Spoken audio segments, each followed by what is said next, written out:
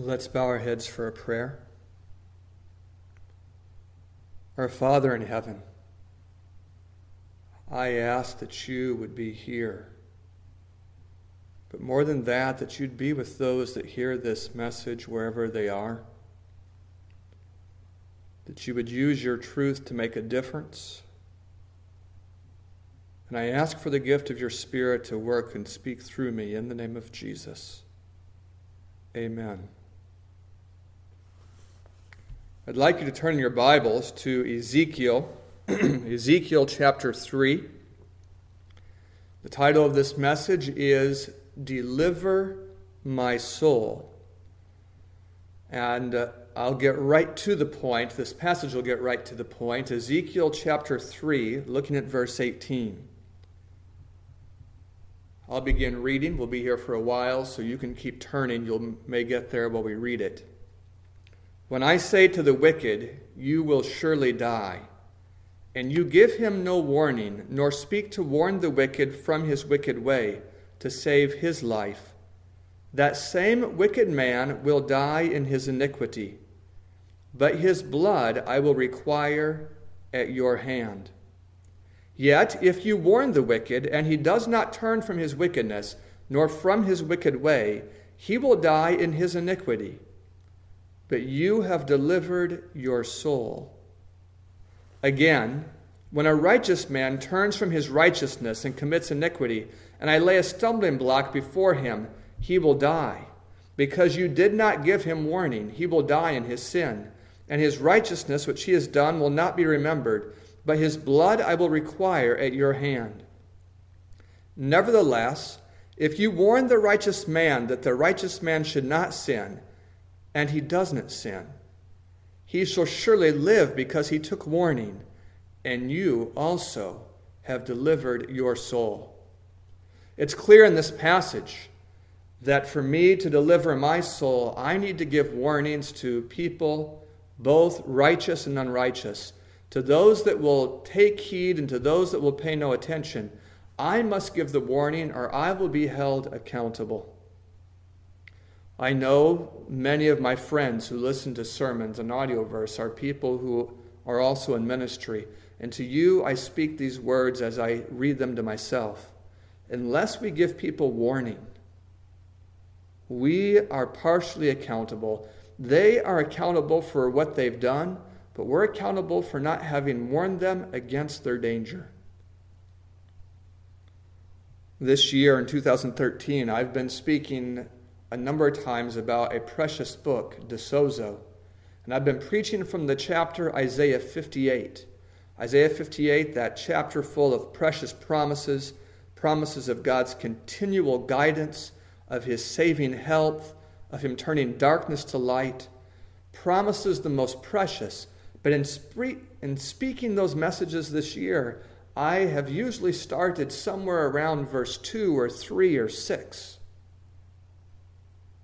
But Isaiah 58 begins in verse 1 with that phrase, cry aloud and spare not. Lift up your voice like a trumpet and show my people their transgressions and the house of Israel their iniquities. In other words, before God calls us to join him in ministry to those who are poor and needy, he calls us to turn away from our sins. Before he invites us to labor with him, he invites us to cease being his enemy. Turn to 2 Chronicles chapter 36. 2 Chronicles 36 and verse 15. And the Lord God of their fathers sent warnings to them, that is to the 10 tribes, by his messengers, rising up early and sending them, because he had compassion on his people and on his dwelling place. Why did God send messengers? Why did he send the prophets? Why did he warn them about their sins? It was because he had compassion on them. Compassion leads us to give warning. And when we don't give fair warning, it shows a lack of compassion in us. Verse 16, but they mocked the messengers of God. They despised his words. They scoffed at his prophets. until the wrath of the Lord arose against his people, till there was no remedy. Recently, I've preached against the idea that God has no wrath. And here is a verse that speaks about a wrath that rises until there's no solution. Don't make light of the messengers of God. Don't despise his words. Do you know his compassion is despised? His testimonies are mocked. And when we mock his warnings, when we make light of his testimonies, what we're despising is his compassion. And when we despise his compassion, what remedy is there for us, since it's his compassion that leads us to repentance?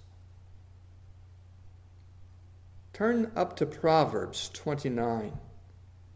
Proverbs 29 and verse 1. To save some time, I'm going to read it to you now. He who is often rebuked and hardens his neck will suddenly be destroyed, and that without remedy.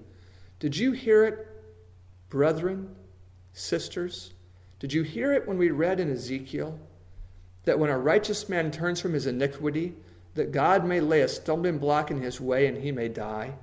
That a righteous man may die as a wicked man unless he gets fair warning?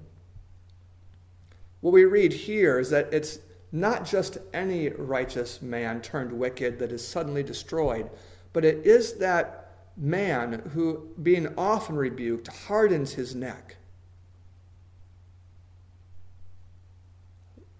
Frequently, though, for these men, that often rebuke has come from their own reading. And what they need is an appeal from someone else, from a human, to give them a warning to turn from the wickedness. Don't think the Spirit hasn't been telling them, but you know, like I know, that sometimes we need more than the Spirit.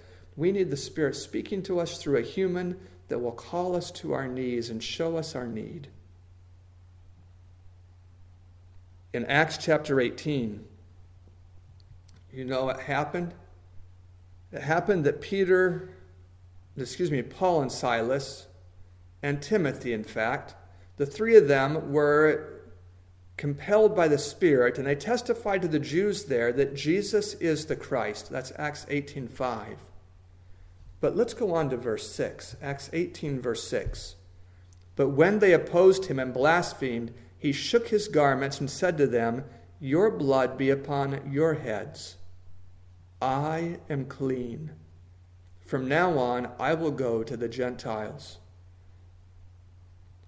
I don't want anyone's blood to be on my hands. And I'm willing to go to whoever is willing to listen to the gospel message and to take instruction. And I say to you, those of you who are in God's work, don't hesitate to take the message to those who will listen, but warn those, whoever they are, who need warning. And if they will not listen, if they will oppose that good work, still deliver your soul. Say like Paul, "I am clean." Hebrews 2, verse 1. I'll give you a brief moment to turn there. Hebrews chapter 2, we're going to read the first few verses. Therefore we must give the more earnest heed to the things which we have heard, lest we drift away. For if the word spoken through angels proved steadfast, and every transgression and disobedience received a just reward, how will we escape if we neglect so great salvation, which at the first began to be spoken by the Lord, and was confirmed to us by those who heard him? We can't afford to forget that each transgression does receive a due reward. We need to give earnest heed to the things we've heard, lest we let them drift away because they're not moving. And if they're drifting away, we're the ones that are drifting. Ezekiel 14, turning back to that very book we began with, or maybe you can just listen to what is there. I'm going to quote to you from verses 14 and 20. Ezekiel 14, verse 14 and 20. Even if these three men, Noah, Daniel, and Job, were in it, that is the land, even if these three men, Noah, Daniel, and Job, were in the land, they would deliver only themselves by their righteousness, says the Lord God. Even though Noah, Daniel, and Job were in it, as I live, says the Lord God, they would deliver neither son nor daughter. They would deliver only themselves by their righteousness. When I say deliver my soul, I see that the way Noah delivered his soul was by giving a warning.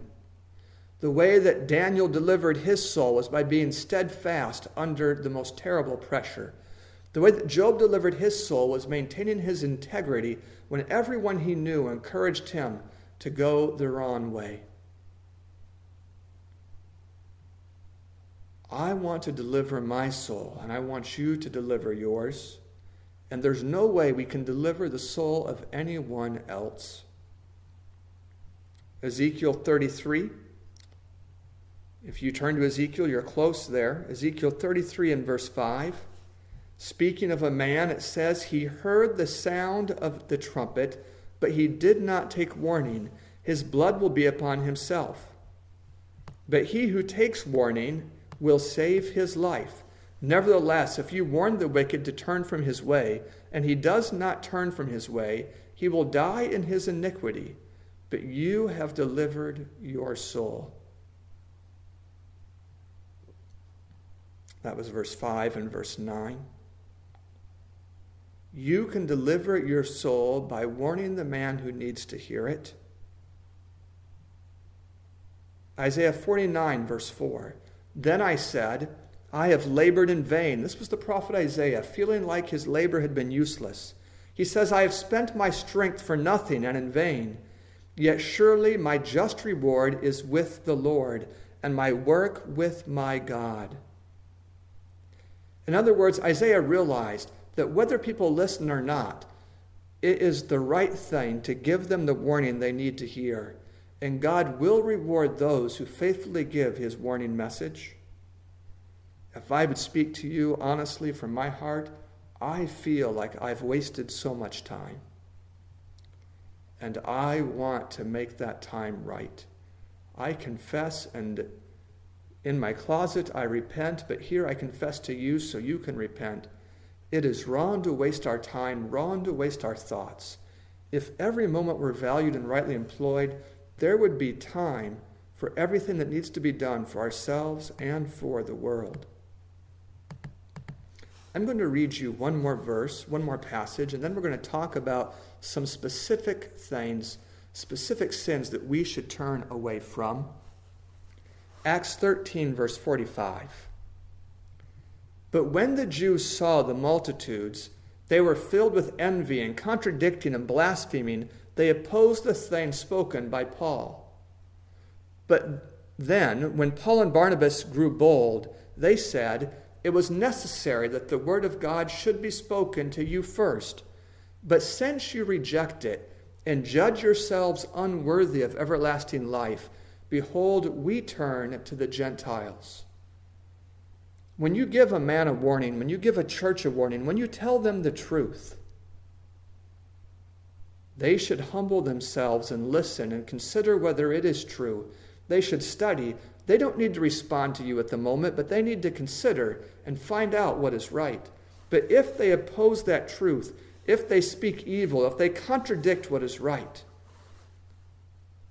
they may not like it that you judge them, but according to Acts 13, they have judged themselves, and they judged themselves unworthy of everlasting life. Now, in the last few weeks, I've spoken about the holiness of the Sabbath. I find it a continual struggle to keep that day holy as it is. But it's a sin to disregard the Sabbath.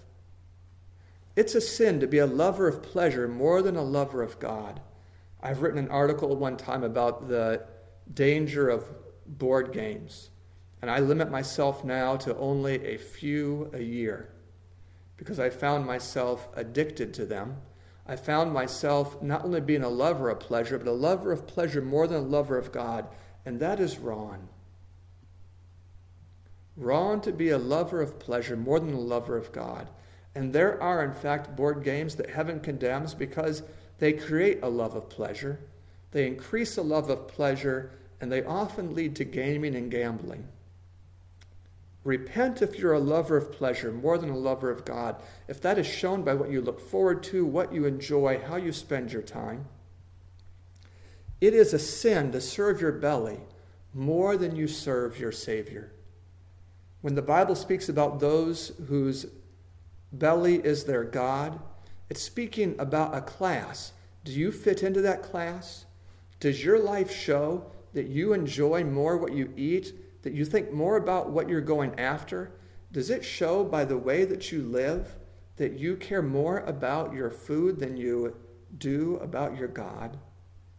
Repent if you buy candy and sweets when you know you should be buying nourishing food, or if you would be embarrassed to have Jesus inspect your grocery cart. Repent if you eat snacks or drink sodas, or otherwise show little respect for your body temple. If you know those things to be wrong, repent if you do them. It is idolatry to seek more familiarity with the news than with inspired truth. My wife and I have been reading the 5th volume of the Testimonies in our family devotions, and we've read there about the things that take the nature of an idol. Maybe you know the things that have taken the place in your life of Bible study.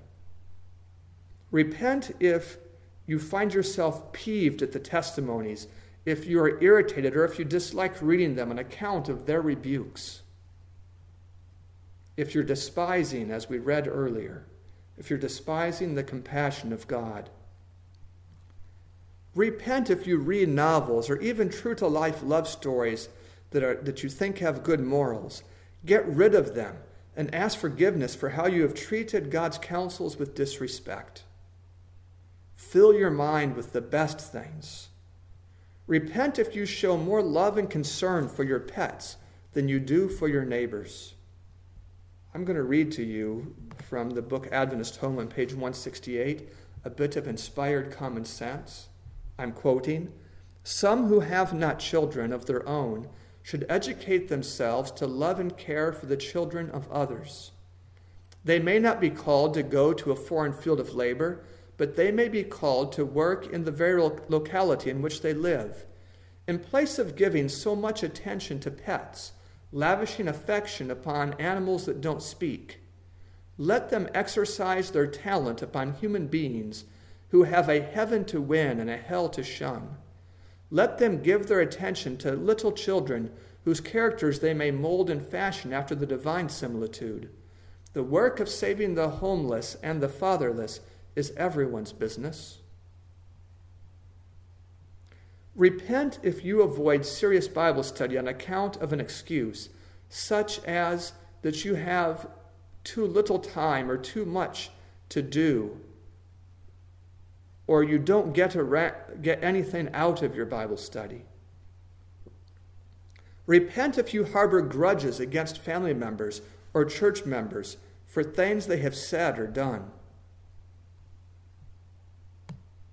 Repent if you have let your prayer life slide and have become irregular in the way that you speak to God. I mean that your devotion is slipping. Repent if you occasionally use pornography or visit adult websites, or if you masturbate. Repent if you are cherishing forbidden love, that is, love for someone of your own gender. We're talking about romantic or sexual love. Repent if you have forbidden love, that is, for a married person or for an unbeliever or for a person that is too young. I'm saying repent of things that I know are wrong, but if you don't know they're wrong, consider studying the testimonies yourselves. Discover what God has said. Read his opinion. Study your Bible. Repent if you watch entertainment that uses bad language or includes violence or features romantic relationships that are implied to be sexual, but outside of marriage. Repent if you watch anything you know would displease your angel. And I've come across families now that watch what they call the oldies, old television, old movies that aren't so violent, don't use such language. But yet, even there, the good guys kill the bad guys. And even in those, the good guys get the ladies without marrying them. Do you realize that the devil has softened the morality of this nation in a wicked way? He started with things that should have shocked us, and now we find them harmless because they're not as shocking as what others listen to. If you haven't written a will, you have something to do. And if you have written a will, you should repent if in that will you are giving God's wealth to those who are his enemies merely because they are your children. Repent if you indulge an indolent child, allowing him to waste his life and yours while avoiding useful work. Repent for that kind of indulgence. I told you I'm repenting of wasting precious time. I'm trying to use every moment now.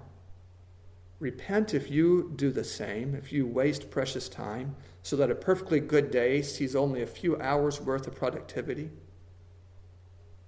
What I'm saying is turn away from the sins and indulgences with which you have become comfortable. Take time in your closet or in the forest behind your home. Find a private place and make a change. What I'm trying to do is deliver my soul. I know of people who need to hear these warnings, and I suppose there are many like them. I want you to deliver yours.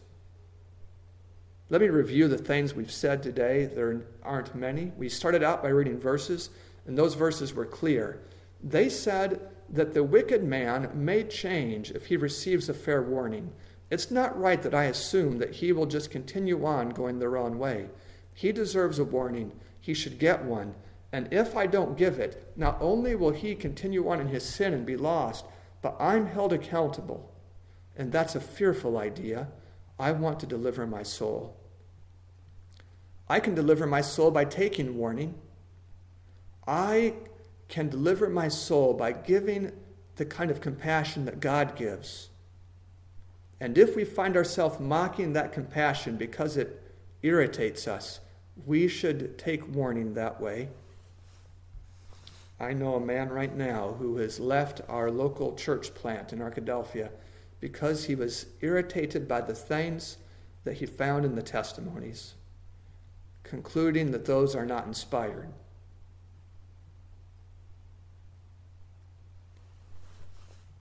Is there any gospel or good news in this message? There is. It wouldn't be compassion to give warnings if there wasn't hope in the warnings. It's God's mercies that fail not, that are new enough every morning to warn us of our danger. And if God did not love us, he would not interfere with the sins in our life. So turn away from these things. And if you know someone who has sin in their life, have the compassion of God and give them the warning they need.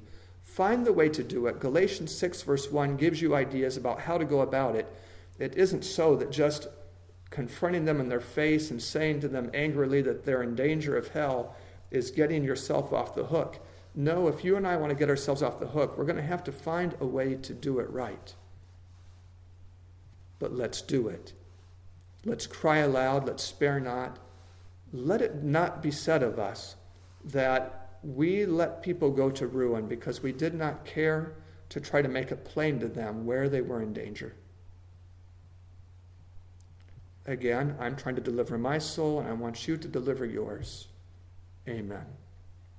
Let's bow our heads for a prayer. No, let's kneel. Our Father in heaven, I ask for those who are hearing this, those who maybe cannot kneel because they're driving or doing something else, that you would accept humility in our heart, that you would forgive us for how we've ignored your counsel or despised it, and teach us how to deliver our souls and how to speak plainly enough that people will see their danger. I thank you for your Spirit, and I ask that that Spirit would drive every reasonable warning home to those who need to hear it. I ask for these gifts in the name of Jesus. Amen. This media was brought to you by Audioverse, a website dedicated to spreading God's Word through free sermon audio and much more. If you would like to know more about Audioverse, or if you would like to listen to more sermons, please visit www.audioverse.org.